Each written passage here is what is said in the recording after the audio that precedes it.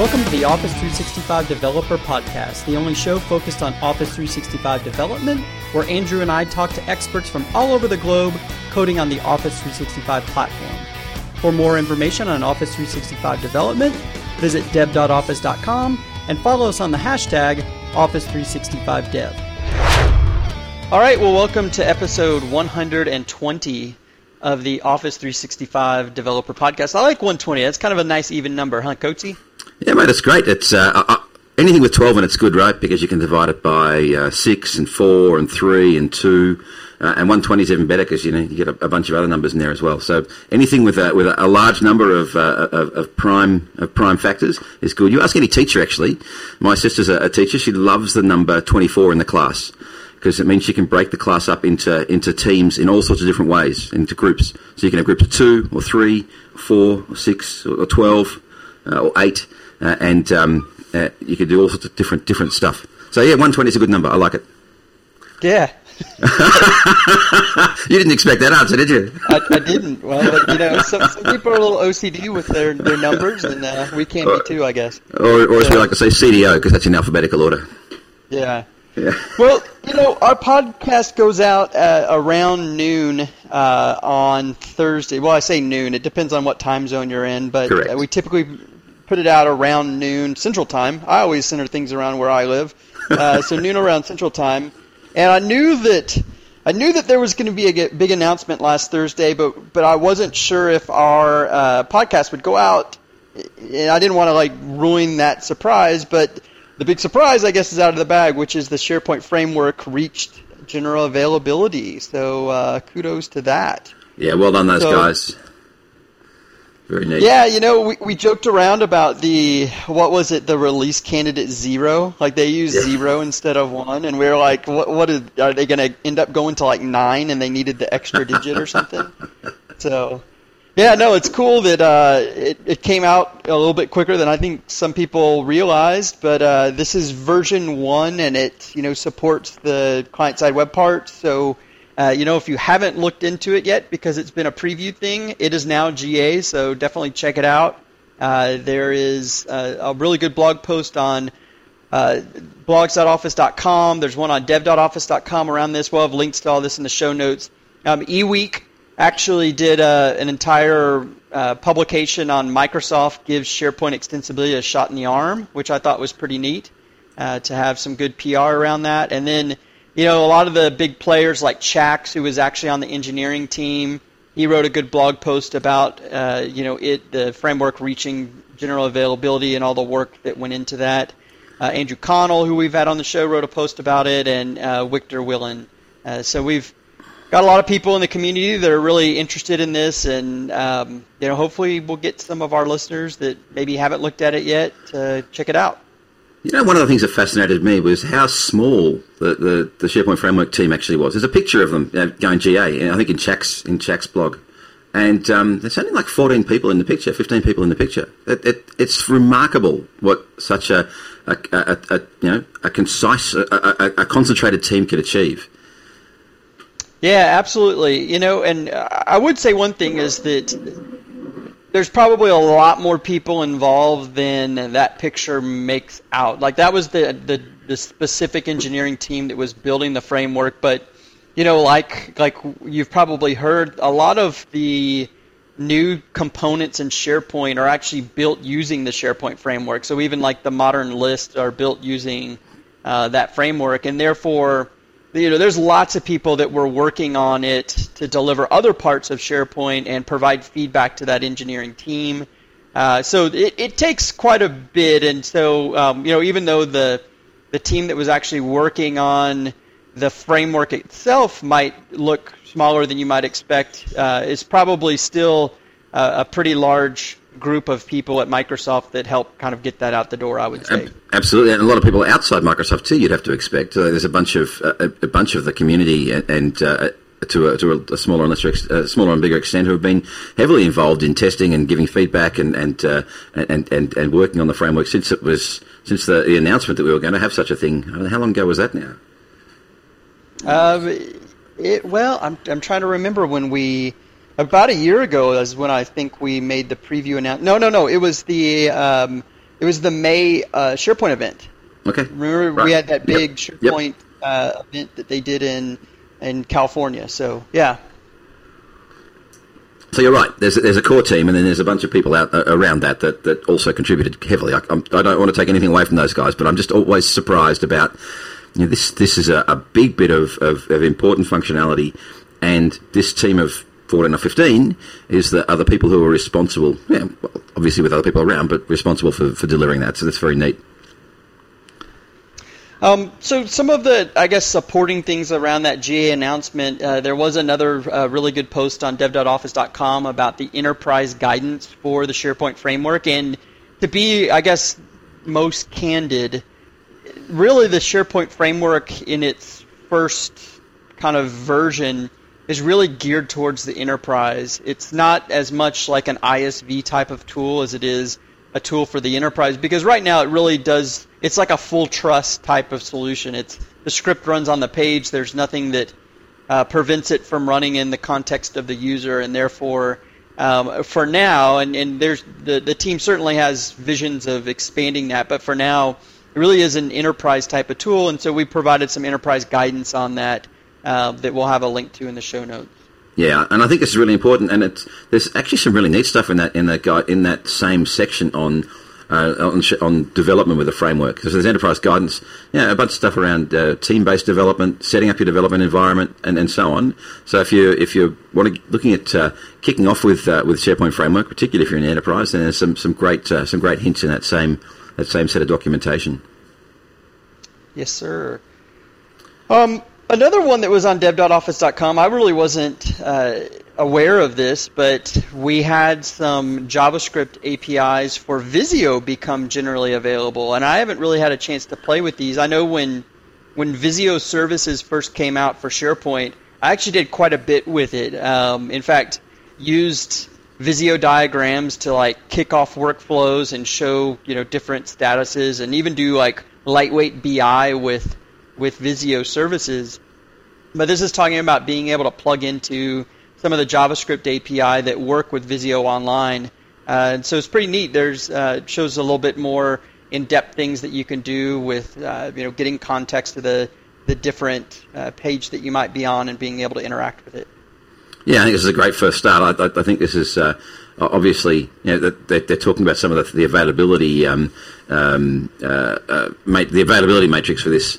When you're going to be able to use these things, not just on the web, which is available now, but also on Windows and even on iOS, which is coming up. So there's a little bit of a matrix about when those things are going to be available. Sounds familiar, doesn't it? It does. It does. Where have you heard that before? But it's I really like this idea that we are aiming to have everything, but we want to give you as much as we can as soon as possible. Yep. Yeah, that's very, very neat. There's another, of course, SharePoint PnP webcast up. It's that time again. This one is about automating custom solution deployment steps for Office 365 and Azure. These guys just churn out such great content all the time. Yeah, absolutely. We're going to talk a little bit more in depth on PnP. Vesa reached out to me, and I gave our listeners some wrong information last week. So we'll talk about it a little bit later, and our guest today has been pretty active in the PnP community, so we might talk with it even more with that. But definitely check that out. I think that topic in general is a pretty important one. I think that when we first started introducing extensibility, and I think we were even talking about this, I don't remember if it was last week or maybe it was last week, is that we really didn't have the best guidance around application lifecycle management with what you were doing inside the Office 365 platform. So it's cool to see some good guidance coming out of the PnP team with some of this stuff. Absolutely. Keep talking about guidance and keeping things up to date. Well, in fact, before I do that, I just wanted to tell you that when I heard that Vesa had contacted you and said that we'd given some wrong information, my first thought was not, that's a shame we gave the wrong information. Vesa listens to our show. That's awesome. Yeah. Hi, Vesa. Hi, Vesa. Yeah, I was thinking maybe he meant he didn't mean us. He thought of us as La La Land and thought of maybe the cloud show as Moonlight. Anyway, the Stefan Bauer's done an awesome post on keeping your framework and NPM packages up to date. Now, this is a more general thing. Actually, this is a neat tool about keeping all your packages up to date with a node NPM check for updates package. I quite like this. Yeah. Absolutely, yes. So it's basically a tool you can run over your project, and whatever your project is, if you've deployed it through NPM, and it will go and check for updates for all the packages in that project. That's a very, very cool idea. And not only is it check for updates and show you what needs updating, you can actually run it and say go and upgrade all my packages in the package.json file. Yeah, this was one of the ones that actually would have helped me a couple weeks ago. I've been doing a lot with the SharePoint framework, and I don't do a whole lot with React, but I actually decided to play with some React stuff. I'm more of an Angular guy, and I was using a React component. It was actually the web chat for the bot framework, and it's built with React, and it wasn't working. And I thought I had everything right, and I went and looked at it, and for some reason, I guess, I'm not sure if it's still that way, but the SharePoint framework, through the Yeoman generator, if you selected React, it brought in like a really early version of React, like version 0.14 or something. Yeah. Yeah, when we're on version 15 of React, 15 plus, and so it was like way, way old, and so being able to just quickly do this would have helped me out. But I just updated my package JSON and did a new npm install, and it handled it for me. But it would have been nice to just quickly do something like this. So. And look, this is one of those things that I think that we've been spoilt with, as I've been spoilt with as a Visual Studio developer. That sort of tooling, that sort of capability has always been there. With a NuGet package update, you get notified all the time when they're updated, and it's easy to run, update everything. Those tools obviously exist in the open source world, but you've got to go and find them. This is the thing about this this new tool chain that we're getting used to, is that we have to go and rediscover, or at least reintegrate all those capabilities that I've been used to using all the time in Visual Studio. Yep, absolutely. Very cool. Last post for the week comes from Paul Schaeflin. Paul's a good friend of mine out of Chicago and does a lot of great things in the Office 365 community. He did a post that I think is pretty relevant, which is how you it's not really a dev things per se, but configuring tenant policies for groups and sharing. This is one of the things that, if you think about, Microsoft is about to hit GA with Microsoft Teams. So we promised that in Q1 of this calendar year. So it's coming this month. There's not a lot of that left. Yeah, there's not a lot of that quarter left. And so it's coming quick, and Teams is really built on top of the groups construct. And one of the big things lacking in Teams right now is the ability to do external sharing and pulling in external users. So right. I think it's important to point out how this is done with an Office 365 group. I'm not sure it's going to be the exact same way with Teams, because I know that group is working really hard to allow for external collaboration in Teams. But it's, I think, important to look at this because it might be a similar type of configuration. So just being aware of this. And Office 365 groups aren't going anywhere. It's still a really good construct, especially if your users aren't really keen on introducing yet another client that they work with. Right. It's not for everyone for sure, but for those, it certainly will be there. Very cool indeed. One of the things that I wanted to make sure that people knew is that the sessions from Ignite Australia are up now on Channel 9. Couple of ones that I wanted to call. All of them are up there now, I think, including a bunch of interviews I did with people on Channel 9 with Seth, which I had a great time doing, by the way.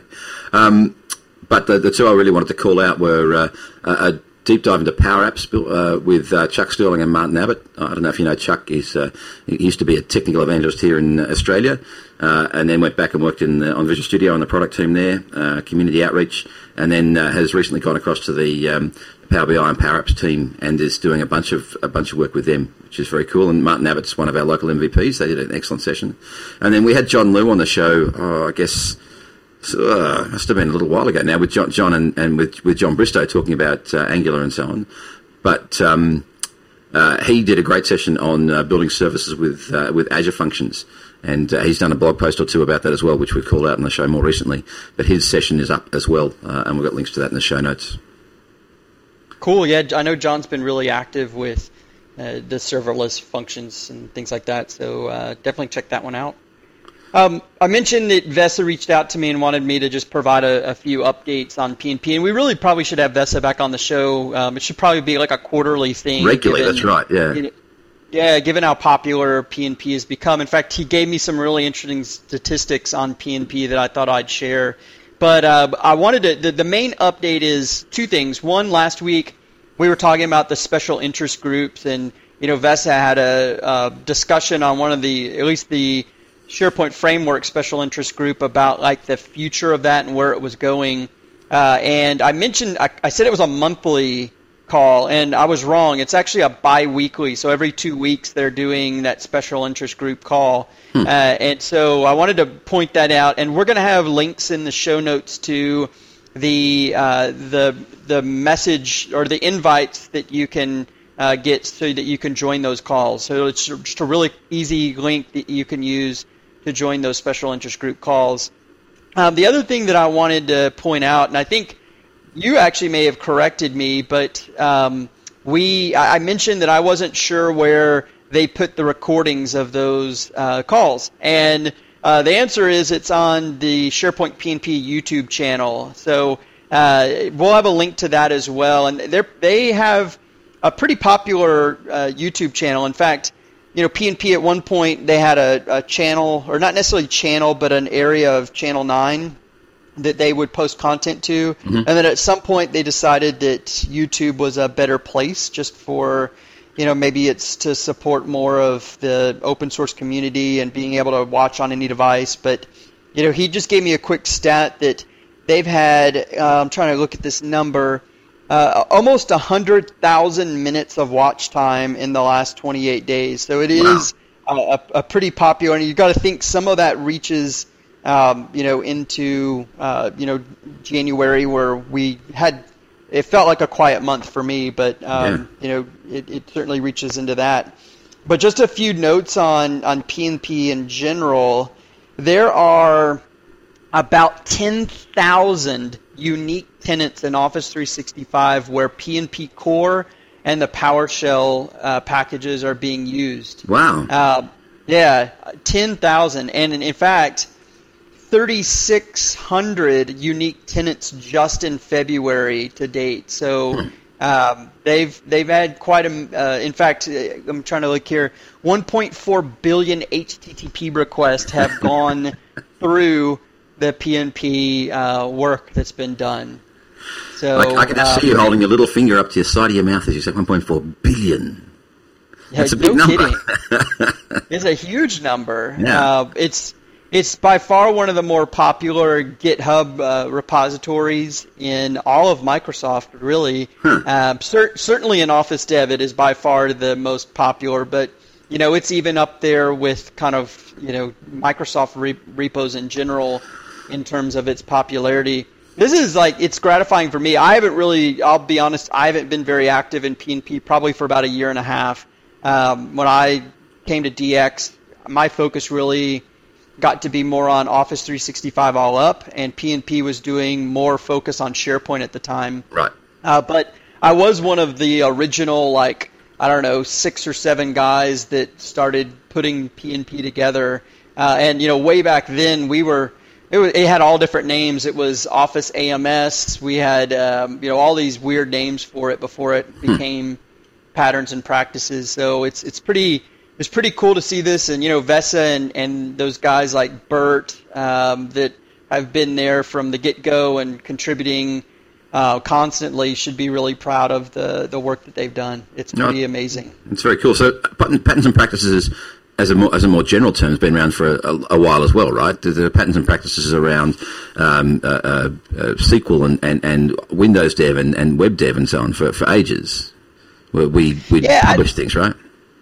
I think, but I don't know that they're all affiliated with each other. Right. I mean, it was a brand more than anything. Yeah, it's a brand, and I think that's why we kind of finally landed on the PNP branding. And actually, I think it was kind of a combination of Vesa and Steve Walker, who actually just recently left Microsoft, have been really involved in. So Very cool Yeah. indeed. Well, your little baby's all grown up, and look, it's got all these views now.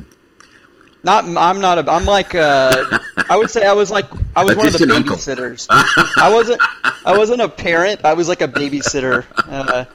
I did a lot of contribution to it, but it Takes a right village, around mate. Takes a village to raise a child. That's right. Right. Cool. Well, speaking of P&P, our guest today on the show has been a pretty active contributor as well. Not a Microsoft guy, but someone in the community. We opened up P&P about 2 years ago, I guess, or something around there, and started getting external contributors to it, and it's been really popular there as well. In fact, some of the biggest contributors have been outside of Microsoft, but it's great to have on the show Michael Svensson, who's been a huge community contributor. Michael, welcome. Well, thanks for having me. Took 120 episodes before I got on the show. I know, it's overdue. I feel like, between you and like Waldeck and maybe a few other guys like Stefan Bauer, it's kind of a competition who's going to have the most posts in a period. But I think you're leading for the year, so congrats on that. Oh, thank you. So you're based out of Oslo, Norway, is that correct? Yeah, that's correct. I want to do just a quick check, because Oslo, when I think Oslo, I think cold and snow, and I'm also in the winter here. Coates's in the summertime in Australia, so I want to hear what temperature it is for everyone. So for me today, and we'll even do this the international way, for me it is about 30 degrees Celsius today in the winter. Wow. Down here in Sydney, we're right at the end of summer. In fact, today is the second day of spring. Second day of autumn here in Sydney, because our seasons start at the beginning of the quarter. At the beginning of the month. Unlike what happens in North America, because we're far enough north that we don't need the extra lag time. Close enough to the equator, we don't need extra lag time. So today, the first day of autumn, I think it's mid-20s is going to be the temperature. Celsius. And I guess spring is coming here. My wife actually sent me a picture. She took a picture of a flower when she was walking the dog earlier today, and I think it was about 2 degrees centigrade today. So we did have actually quite a lot of snow on Sunday, but now it's all rained away. Oslo is definitely on my bucket list. I would love to get up there and see you guys. And in fact, I was talking to Jacob Bradford, who runs the Norwegian Developers Conference, while he was down here at Ignite a couple of weeks ago. And we're trying to organise a way that I can come up and do a session or two at NDC one time. It'd be fun. Yeah, cool. So, Michael, for our listeners that don't know you, why don't you give us just a quick background about yourself and how you got into doing things with Office 365? Sure. So I'm the recently been named CTO of PuzzlePart. It's a consulting company where I work. So I'm a CTO and consultant, and I do everything from planning and development, courses, teaching, just about everything. So because I'm a potato. And I've been in PuzzlePart. You're going to have to explain potato. I'm sorry. That's a reference that I don't get. Right, so a potato can be used for everything. I see. Okay, you can mash it. You can make it into fries. You can stick eyes on it and use it as a doll. Is that like, or use it as a cannon if you want. Okay. All right, I get it now. Thank you. Yeah, you can use it as a battery, even, right? You can. Yeah, it's true. There you go. That's right. Yeah. So as long as it's fun, I'm all about it. But I guess I'm a developer at heart. So I've been with PuzzlePart for 5 years, and before that I was 2 years with a company doing search. And then I was with another consulting company, and where I did my SharePoint consulting for the first time. And before that I was with a small company doing an enterprise search engine. So that's when I started search. And before that I was into computer games as a game designer. So that's sort of my full career. Yeah. Wow. So I didn't realize you had such a rich background in search. Yeah. What type of search platforms were you working with? So we created our own search engine developed in C#, and it's still in use today, actually. So I actually spoke to the guys last week, and it still has some features which the fast engine don't have. So, but that's in the past. You can't really compete with something which is free. Well, it's funny, like the Fast guys, if you talk to anyone that like actually came through the Fast acquisition, a lot of them feel like in a way like the platform is taken a step back in some ways. Like the original Fast product was very, very extensible, and you could hook into the pipeline and do all kinds of really elaborate things in search. And as we've tried to get a search engine in SharePoint and SharePoint Online that'll work both in the cloud and on premises, we've in a lot of ways ratcheted that back a bit. But I think more of the evolution has come in the front end of search with things like query rules and display templates and things like that. But cool. And I guess that's how I got into doing community stuff. Sort of when Fast for SharePoint 2010 came out, so I had been working with FastESP for a couple of years, and I also knew SharePoint, and sort of was a sweet spot for someone to take. So then I started asking questions on the Microsoft forums, and then I ended up answering all the questions instead. And then I ended up writing the book Fast Search for SharePoint. So I guess I could bring a fun fact. So that's a book made on Microsoft Press, and I tend to ask people, so how many Fast Search for SharePoint projects do you think I've done over the years? You guys, you can guess as well, right? What's your guess? I've got no way of even starting to guess that. Right. Yeah. Like 1, 10, 100. What was the full question again? How many projects with Fast Search for SharePoint do you think I've done? Yeah. Okay, so I think it's going to be a shocking number. So it's either going to be really low or really high. I'm going to go with really low, and I'm going to say 1. Yeah, I'm going to say it's the book. Yeah, I've done 2.5, but that's enough to write a book, right? No kidding. It's funny when we first acquired Fast, and maybe this was one of the projects you worked on. I don't know, but I know in North America, everyone kept talking about Best Buy and the implementation at Best Buy, and it was like everyone kept talking about that, and there was all these references, and a bunch of the guys that were working on that were kind of did the whole internal conference circuit at Microsoft, and so I totally get that. I can totally understand that.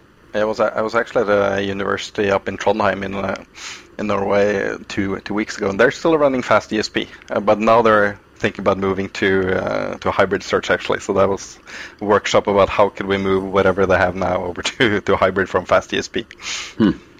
Wow. So a lot of those Fast guys now, some of them ended up in Microsoft Consulting Services. So there's a bunch of the guys that I still know to this day, like Thomas Mulbach and Barry Waldebaum. Yeah. Those guys I think ended up inside of MCS, but some of the engineers that stayed on and still work in search today, they're delivering all to me, kind of some of the secret sauce that's in Office 365, like Delve. So they're building all the APIs that are powering Delve and doing all the interesting things that combine a search index with machine learning.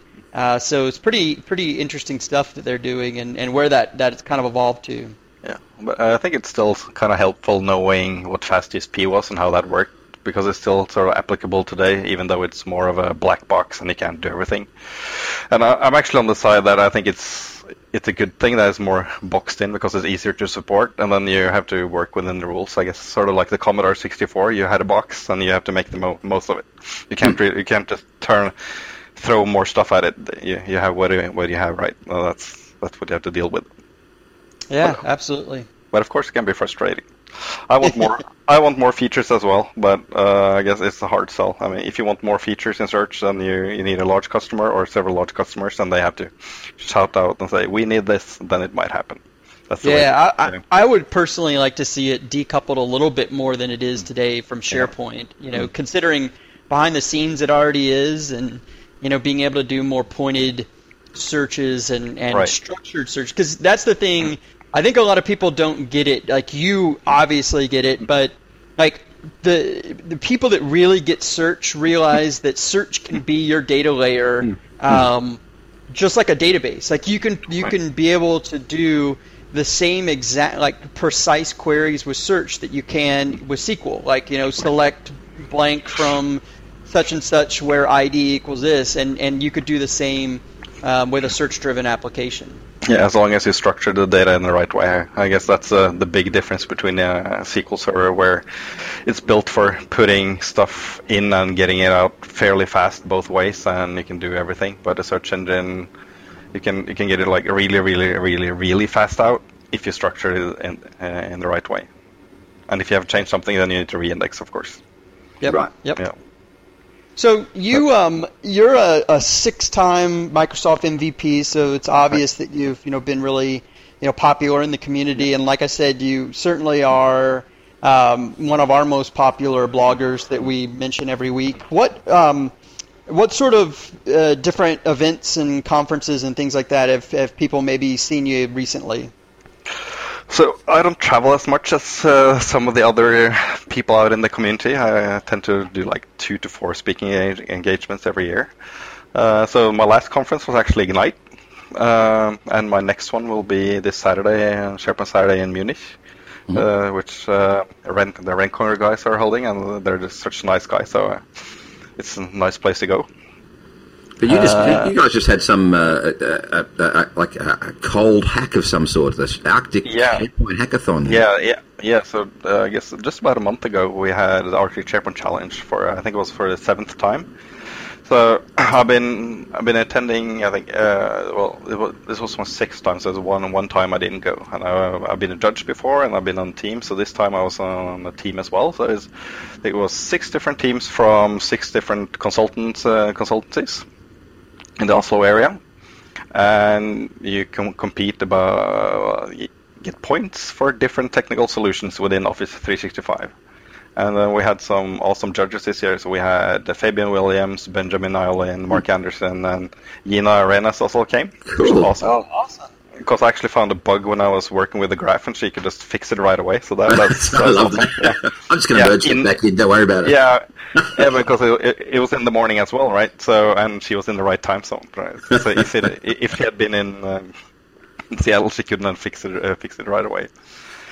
So our team actually created so the theme of the event this year was Matrix. Last year it was Avengers. So this year, we created a Matrix release system based on CRM. So we had chatbots, which sort of did the IRC style, where you could chat, and then the chatbot sort of had you fill out a form to get you released out of the Matrix, and your data went into CRM as a lead, and then we qualified you as a contact. And then we had some Power Apps and Flow, and we used IFTTT and Azure Functions, like everything. So I think the most crazy solution I made was that we had this document library which was locked down, and then I had a Power App which removed the access security on the site, and then I had so do you know the BB-8 Force Band from Star Wars? Yeah. So it's a band. So then I had the force band and sort of did the force push, which then triggered the IFTTT, which triggered an Azure function on the Flow to remove IRM on the library, so I could download the document, actually open it. So just a crazy solution. That's pretty crazy. I love it. Yes. So how long did this go on for? 3 days. So it's like Thursday, Friday, and Saturday. Yeah, and then you get points so long. So every day the judges come, look at your solution, and then we had 8 different categories. Like it would be like code in your code, or how it looks visually, or how your workflows. So like 8 different categories, and then they scored everyone from 0 to 100 or 200 points. And then you got points in each category each day, and then they added up, and then there was a final vote, and everyone voted for the other teams, etc. So they added up. So. Yeah. That's very cool. That sounds like a lot of fun, and it's a really neat way of investigating or exploring some of the technologies that you might not otherwise get to play very much with. Yeah, so we didn't really have a notion what to create beforehand, but we knew we want to check out some different technology, and then we just went at it. I love it. Pretty amazing how many things it sounds like you guys touch. It almost sounds like a Rube Goldberg type of machine, Yeah, it's one thing, but we'll have 1,000 steps to. I created an architectural diagram of arrows going between all these boxes. It was crazy. I've seen a bit of a trend towards this. I don't know how. I mean, this sounds like you guys have been doing this for a little while, but there's another thing going on at the moment where we're helping people learn about some of the other technology we've got around Azure and IoT through a gamification of a Mars mission, and we're using this as serious enterprise and corporate training, but with this gamification layer. I really quite like this concept of play to discover things and play to learn. Yeah, I mean, it's I guess that's how I learned the most. I mean, either you have to find something fun either in a project, or you have to find some wacky idea as well. So yeah, when you try a different type of. That was actually a question I had for you, considering you are a pretty consistent blogger. Do most of your posts come from direct work with customers, or is it from kind of experimenting, investigating on your own? Or is it a little bit of both? A little bit of both. So I think most of it comes from a project. So I typically tell my customer for longer engagements anyways. You can tell how satisfied I am with the project by the number of blog posts. So if there's no blog posts, then it's pretty boring. Yeah. So either stuff I have to research myself in a project, or sometimes I get questions from random people or from other people in my company, and then I just dig into it and try to solve it. So I actually do most of my blogging on billable time.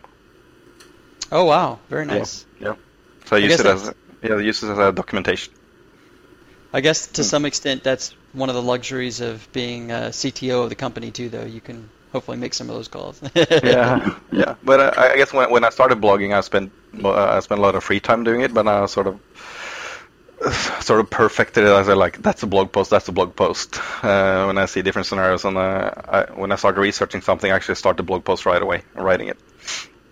Oh, very cool. Yeah. But I usually have some longer stuff, so I have a rant about groups going on, and that will probably take some more time to get done, and that will be in my spare time, so maybe I'll write some more on that on the plane to Munich on Friday. I don't want to spoil one of your future posts, but you were chatting with me right before we started recording on something that I thought was really kind of interesting, and I'll let you explain it in more detail, and if you don't want to let the secret sauce out of the bag, but you were telling me about some of the color-based things when you see some of the roll-ups in modern SharePoint pages. Can you talk a little bit more about that and what you saw? What was sure. So I haven't really thought about it, but if you go into a team site or a group, so if you go into a document library which has modern view, you get this different accent color. It could be purple or pink or red or gray or different colors. And then when I was doing a session with a customer today, I said, have you noticed this? I created a subsite. It was called Test. You get this color. I created another one. It's called Test 2. And then I mentioned this to another colleague and said, yeah, I've seen this before as well. So seems what they're doing is I could actually pick up 10 different colors, and then they take the character. So if you have a site called A, you will get one color. If you rename the site B and then refresh your document library, you will get in a different accent color. C, and if you do C, the same. So if you have a site named A, E, or I, that's the same color, and B, F, and J is the same color. So I'm figuring they're doing some modular 10 stuff, but they're not doing exactly modular 10. They're doing they're taking else. A hash or something, because a hash in C# will return you a number, which you can then mod to do that. So it could be that they're doing the hash and then they're doing modular on the hash. I'm not sure, but there seems to be 10 different colors. But if you have if you're using a composed look on the site, you want your different colors, right? So if you have classic pages, you get the look, but when you go over to a modern page, you get this random color. Or you could figure out what you should name the site to get the color matching your actual color scheme.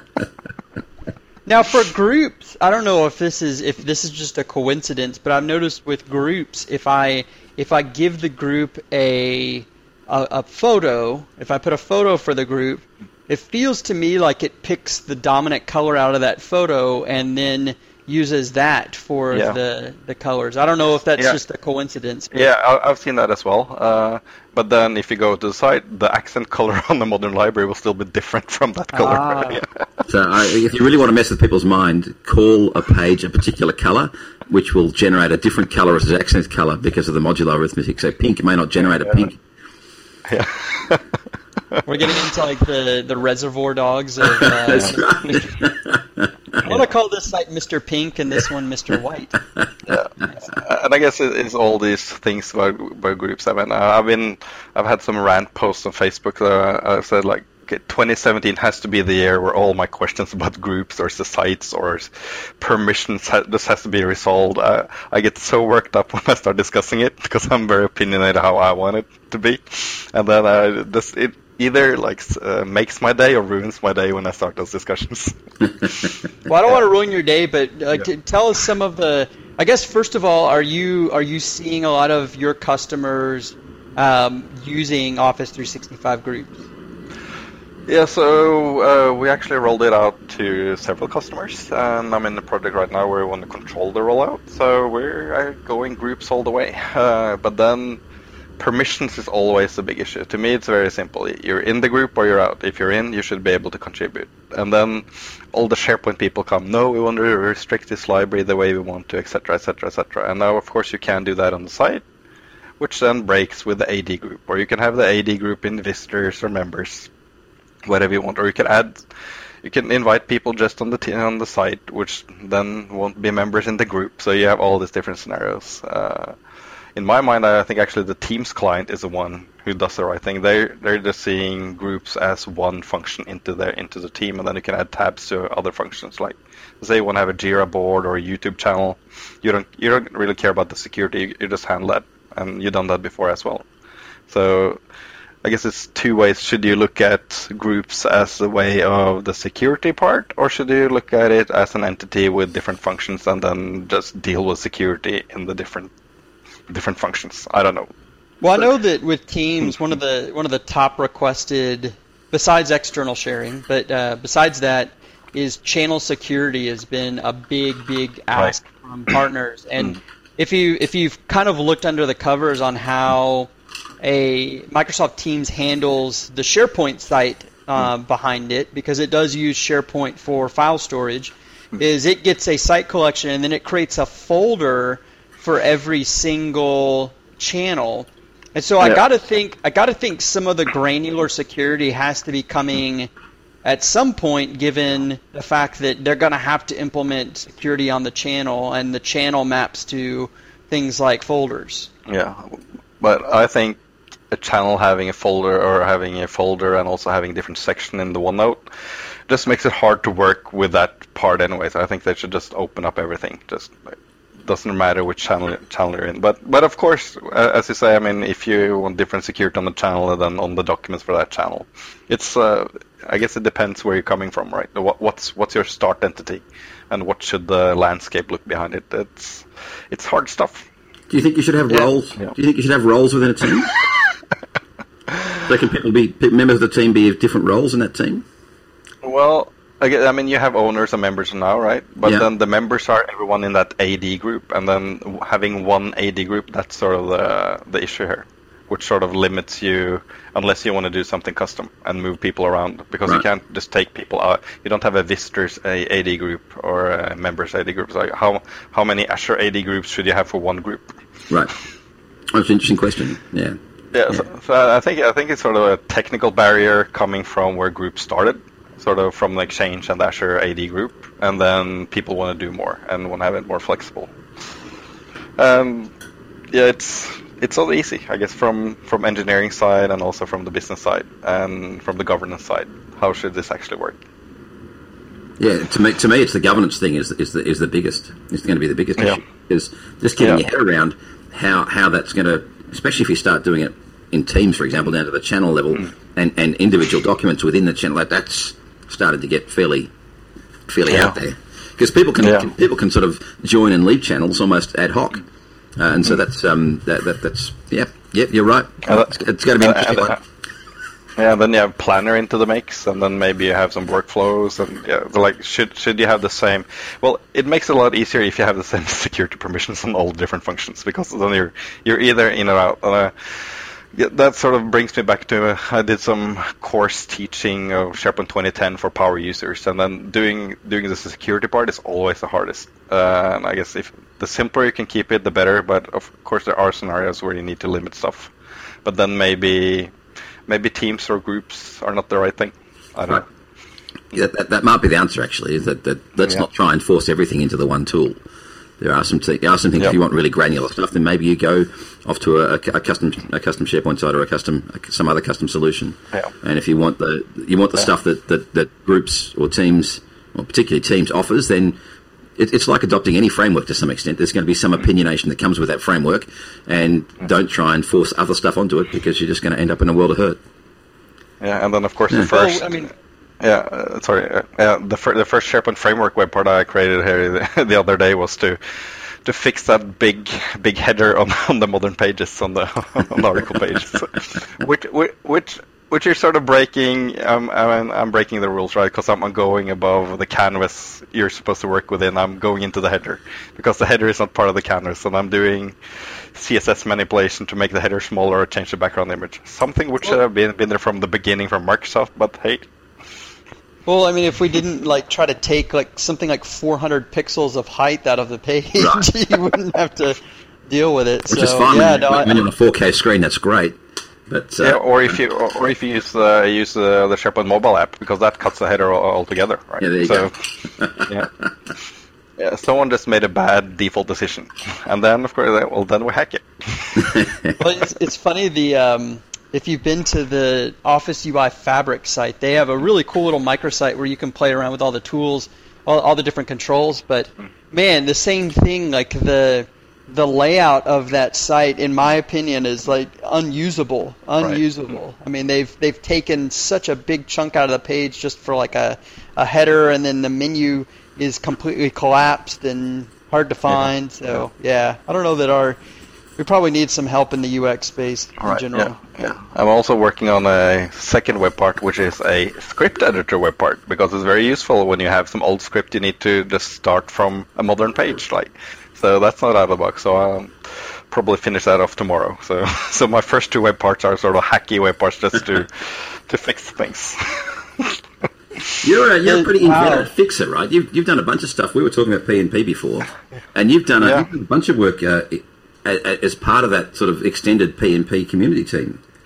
Yeah, I guess it started last year. In the last quarter last year, I started doing a couple of PRs on the PowerShell part, and then I started in December. Actually, I started 2 projects to do provisioning of team sites. I had 2 customers, both at the same time, who want to move their just regular team sites from on-prem over to SharePoint Online.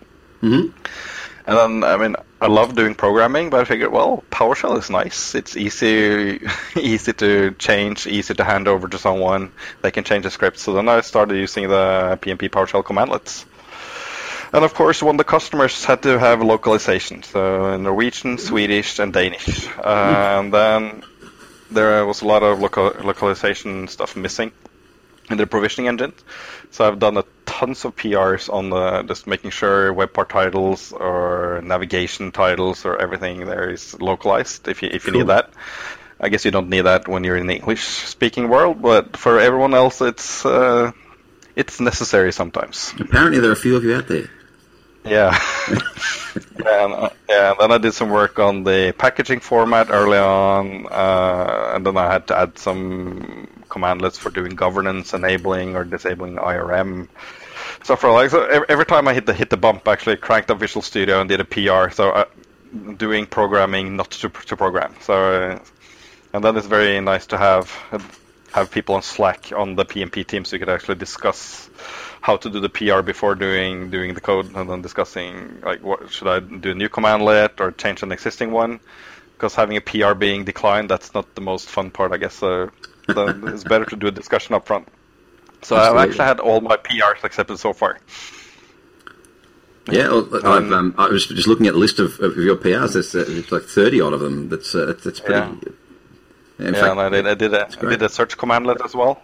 Just took everything from the search query tool, which I worked on, and then just put all those parameters into a commandlet. Nice to have. Very cool indeed. I want to drill down a bit into your comment about doing programming. So you don't have to do programming. I think this is one of the hallmarks of a good developer is you don't want to ever do something twice. So You'd much rather spend 6 hours creating a generic text import routine than doing 2 hours of data entry. You know, it's just so it's so much more satisfying apart from everything else. You may never use that generic text import routine ever again, but you'll learn so much. Right. You never learn anything doing data entry. But to me, I guess the fun part about doing PRs is that you actually have one or two other sets of eyes looking over your code. So that's true too. You get free code review. Yeah. And there's also and it feels good actually doing a PR, contributing back. So I hope more people will actually do PRs. I mean. Tell us a bit about that process. I mean, because I know that some of the people I speak to feel that it's almost unattainable to start pushing stuff into to start contributing stuff back into a Microsoft repository, but it's obviously not. I mean, I've done projects. I have a couple of projects myself on CodePlex, and then when Microsoft created the Search Query Tool version 1, then I sort of took that over and done all the features afterwards. So I figured, well, instead of just forking it, having your own copy of the code, it's better just send it back. Someone else can help out. You get more features and they get more features. So more developers, the better. I guess it's sort of a community mindset. And that's sort of why I blog. Well, I mainly blog so I can use Google to find my own blog posts, and that's happened quite a lot. I find some old posts I can't even remember that I wrote at the time. But that sort of, if it's out there, you can find it, and then someone can comment on it. It just makes it better.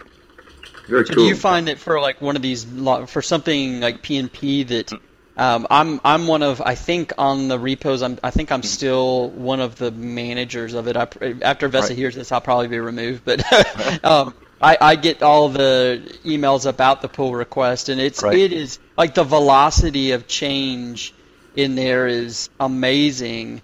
So like to me, I could see like sending in the pull request probably isn't as big a deal as whoever has to deal with the master merge of pulling all that in. Yeah, that's sort of, I think it's not a big issue, sort of more like a small obstacle, but they don't merge your pull request every day. I mean, they have other work stuff they do as well. So, and since every pull request should be a small feature, so if you work on something and you do like 3 different changes, you need to do a separate branch, and then you need to keep your own dev branch, merging all those together, so you can have your own dev truth with all the changes, right? So that's sort of the hard part. And then they merge one, and then you sort of have to create a new branch, and then you merge in the other one. So that's sort of you have a lot of branches going on with all the features, but that's the way you do feature branching. So it's more, well, I guess it just has to be that way. Yeah, and I'm just looking here really quickly on, I'm trying to see, so the PNP core has 333 forks. So, fork is where you've pulled down kind of, if you're not in a GitHub person, it's your kind of fork of that code solution. And so that means potentially there are that many people that are contributing, things back into this. Yeah. And I guess one of the most fun things I did was, so PNP has moved into more to do graph stuff as well, not only SharePoint. And then they had a commandlet to connect to the Microsoft Graph, but it only supported client credentials and not, user logins. So it didn't support client ID and client secret. And that was, well, I guess it was 4 lines of code to get that if statement in there and a couple of more switches, so you could pick to send in the ID and secret. But it took me like 6 hours to research how to figure out how to do MSAL security, because they didn't use ADAL. They had gone for the preview library. Right. So just to figure out how to add or find the right portal to register your application, and then figuring out how to do the consent URL. Yeah. Yeah. So then actually, so the PR I have waiting for right now actually has a sample how to set all that up. So the code is only 4 lines, but it's a sample how to set it up, which is the big value, I guess. Well, Vesa says it's going to get merged on the 10th of March release. There you go. Yeah, that's what he said. So yeah. That's awesome, man. That's very, very cool. So, Michael, where can people find? We have links to your blog all the time, but where are you blogging at? Yes, I have a blog called TechMichael or TechMichael with a K.com. That's where all my musings or ramblings on tech goes, and then you can find me on the K's in the Twitter. Michael, not in the tech, right? If you're looking for it, it's T-E-C-H, Yes. Michael. Yes. Just to be clear. Yeah. Yeah. Michael with a K. Yeah. Sorry. And then where can they find, like on Twitter, what's your Twitter handle? It's my name, Michael Svensson, MIKAELSVENSON. And I guess if you just want to find me, if you do SharePoint and search and some other word, you will probably find my blog, and then you will find my information. So I'm not very hard to find. And we've got links. to all that in the show notes, of course. Yeah, So people want to get in touch with you, then all that stuff is available there. If they don't already know you, which would surprise me. Awesome. Well, it's been long overdue having you on the show, and certainly cool to talk to you about. I didn't realize all your history with SharePoint Search. What's funny is I keep favorites that go back, like, I wouldn't say decades, but I probably have almost a decade of favorites where, like, when I read something, a good blog post, I bet if I went back, I probably have a ton of your old search posts index. So very cool. It's cool to make that connection. Yeah, I guess search is fun, but it's only a function to solve some business problem. That's what it's all about, solving business problems. That's the fun part. Yep. And Michael, next time when I do finally get to Oslo, I'm going to sit you down, we'll have a beer, and you can tell me about your history as a game developer as well. So I'm looking forward to hearing about that. Awesome. Yeah, about the 3.5 years on the game which got canned, right? That's pretty much everyone's history as a game developer, isn't it? Except for the tiny few who make it. But I'm sure you'll learn heaps. Yeah. Michael, thank you so much, man. It's been awesome having you on the show. Look forward to all the other stuff you're going to do with the community, because you're obviously a huge contributor there, and I'm sure we'll keep reading out your blog posts on the weekly updates, because they're numerous and extremely useful. So thanks again, and Rich. I guess we'll catch up next week. Sounds good. Thanks, guys. Thanks for having me. Well, that's all for this week. Make sure you check out dev.office.com for all our podcasts, the developer program, and other amazing content. Also, make sure you follow us at Office Dev on both Twitter and Facebook. Until next week, get your code on.